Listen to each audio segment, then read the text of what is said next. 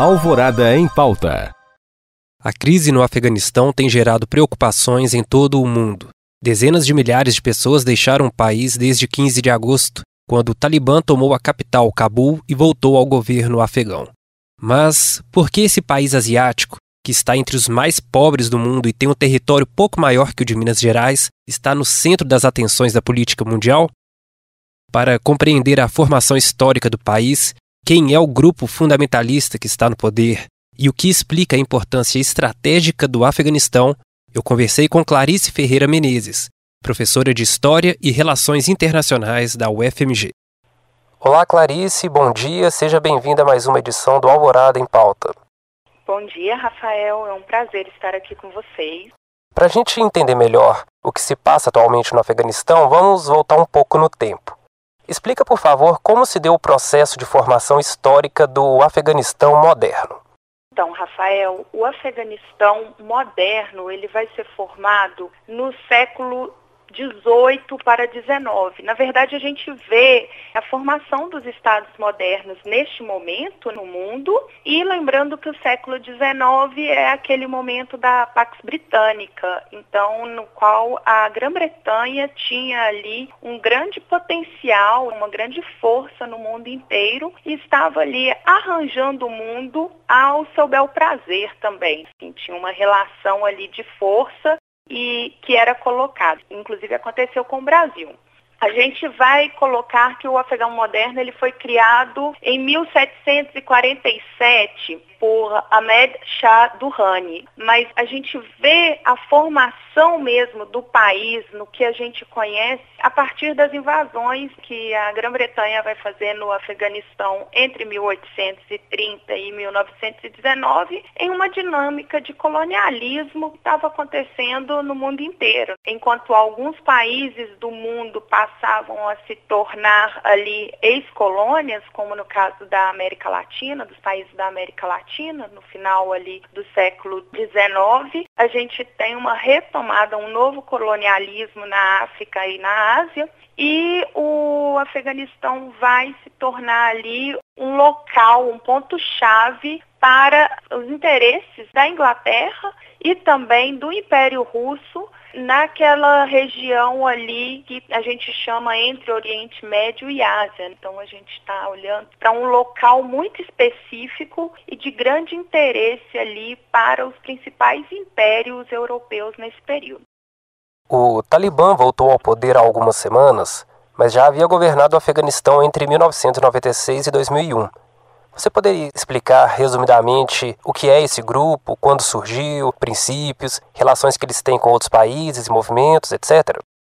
O Afeganistão passou então por esse processo de ser uma colônia da Inglaterra, da Grã-Bretanha, durante um tempo. Em 1919, a gente tem ali uma saída, uma terceira guerra anglo-afegã, e aí os ingleses definem que os afegãos teriam autonomia plena. Nesse período a gente tem uma série de mudanças na Constituição no Afeganistão, a gente tem criação de um reino e a formação ali de uma república no Afeganistão.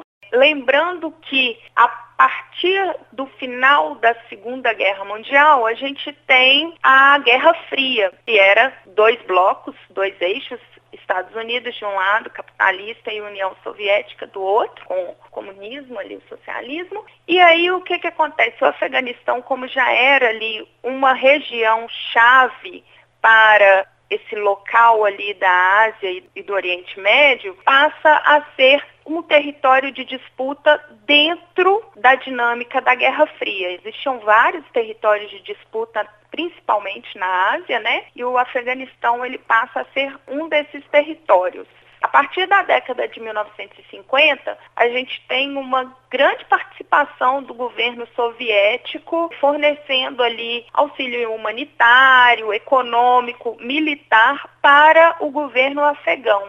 E aí ajuda também em construção de infraestrutura, ajuda na construção do país. O Afeganistão, naquele momento, era um país com mais liberdade, tá, para os indivíduos, inclusive mulheres. Então a gente tem ali um momento em que as pessoas podem ir às escolas, às universidades, está sendo construído. Mas dentro dessa dinâmica de Guerra Fria, não interessava aos Estados Unidos que essa situação continuasse daquela forma. Então, a partir da década de 1970, durante um conflito civil no Afeganistão, que vai colocar fim à monarquia e vai ali ter um conflito civil que vai durar entre 1970 até 1979, a gente tem ali algo que vai levando, crescendo.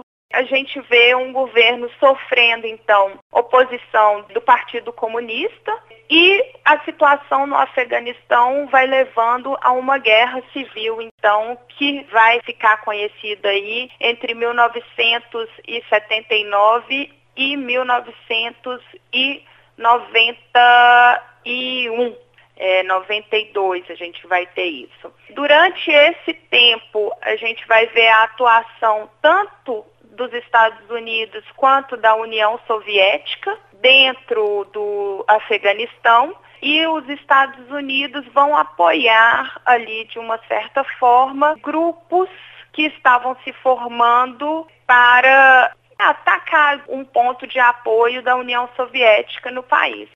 E aí, nesse desenrolar, né, dentro dessa proposta ali dos Estados Unidos de enfraquecer a União Soviética, eles começam então a financiar e a treinar esses grupos extremistas e vão então ajudar em um conflito que vai durar ali 10 anos e que vai construir as bases para o que a gente conhece hoje como os talibãs. Então, entre 1989 e 1992, a gente tem a guerra civil do Afeganistão, com uma presença ainda mais forte ali de um regime militar que vai sofrer, então, com a retirada dos soviéticos e, ao mesmo tempo que os soviéticos saem então as ajudas que eram colocadas, econômica, militar, humanitária, e vão se tornando, esse conflito vai se tornando um conflito de guerrilhas, que vai ser, essas guerrilhas elas eram fortalecidas pela ajuda externa, mas não era mais uma ajuda considerada oficial. A União Soviética deixa de existir, final da década de 80, e aí entre 1992 e 1996 a gente tem um novo momento dessa guerra civil do Afeganistão e com a entrada de grupos mujahidins em Cabul. Com isso, a gente tem ali uma formação já do Estado Islâmico do Afeganistão, em 1996, e dentro desse contexto ali que a gente está colocando, a gente tem em 1994 o grupo Talibã, que é originário justamente dessa guerra civil e vai se instalar no Afeganistão no pós-Guerra Fria, a partir do desmembramento da União Soviética. O Talibã vai, então, assumir o poder entre 1994, quando começa, e 1996, e vai ficar no poder no Afeganistão entre 1996 e 2001. A formação do Talibã enquanto grupo está muito ligada justamente a esse financiamento de guerra dos Estados Unidos durante a Guerra Fria, né? Então, assim, quando as pessoas colocam o porquê dessa participação ali dos Estados Unidos, é justamente porque, de alguma forma, quando os Estados Unidos entram e começam a financiar esses grupos, ele acaba ajudando na criação do grupo Talibã, que era de um grupo de estudantes extremistas. Mas lembrando que existiam vários outros grupos, a gente tem outros grupos ali que estão sendo criados neste momento a partir dessa guerra civil. Então, assim, o regime talibã que vai ser colocado aí e que vai começar em 92 e vai até 2001, a primeira, assim, a gente tem a Guerra Civil 92, 96 e o Talibã assumindo o poder como uma milícia extremista, uma milícia religiosa, vai então implantar esse fundamentalismo islâmico. E isso vai mudar completamente também as relações sociais, econômicas e políticas do Afeganistão, domésticas e também internacionais. Como você falou nas respostas anteriores, ao longo dos últimos 200 anos, o Afeganistão sofreu diversas invasões estrangeiras, britânica, soviética, estadunidense, e mais recentemente entrou na mira também da China e da Rússia. Por que o Afeganistão é alvo de interesse de tantas potências? Quais motivos explicam essa importância do país?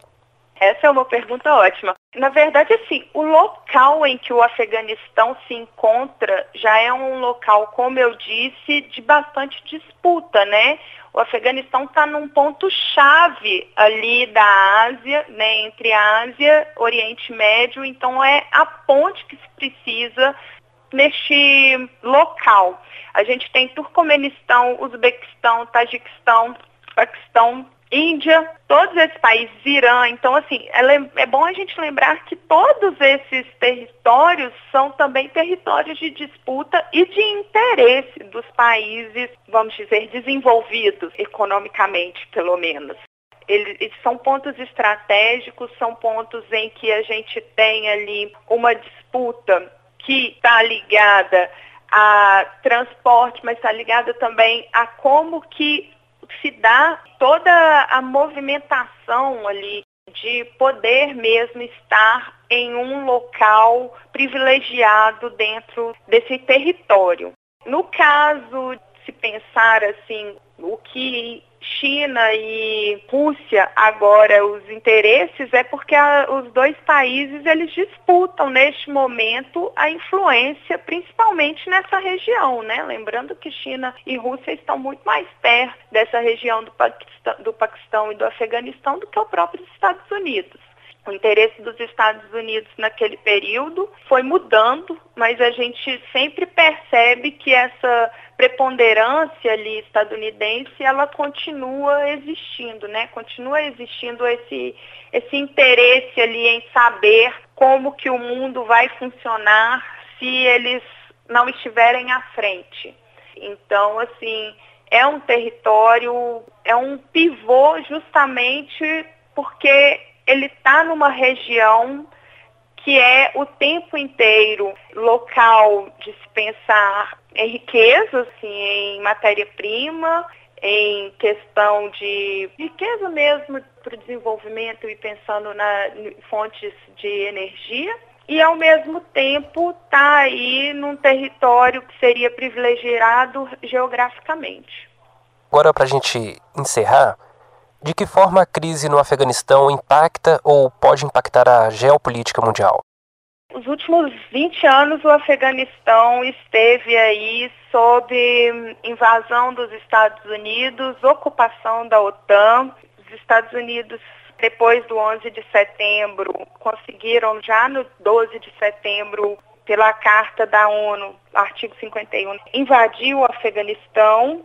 E o que a gente viu é que durante esses 20 anos eles não conseguiram administrar um problema que era colocado como para resolver a questão da democracia no Afeganistão e da liberdade, né? Era colocado como uma guerra ao terror e o retorno de uma democracia.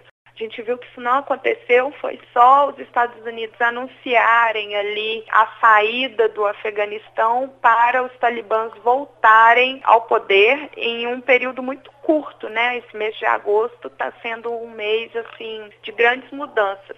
A gente pode esperar, em termos de costume, um retorno que a gente já está vendo, né, da Sharia, um retorno aí de costumes mais extremistas, de um extremismo religioso, dando tom das leis do Afeganistão. Com isso, a gente tem também um grande problema para a vida de mulheres e crianças, né? Então, que a gente já está observando, essa ofensiva dos talibãs coloca em risco as relações que estavam sendo forjadas do Afeganistão com o restante da região.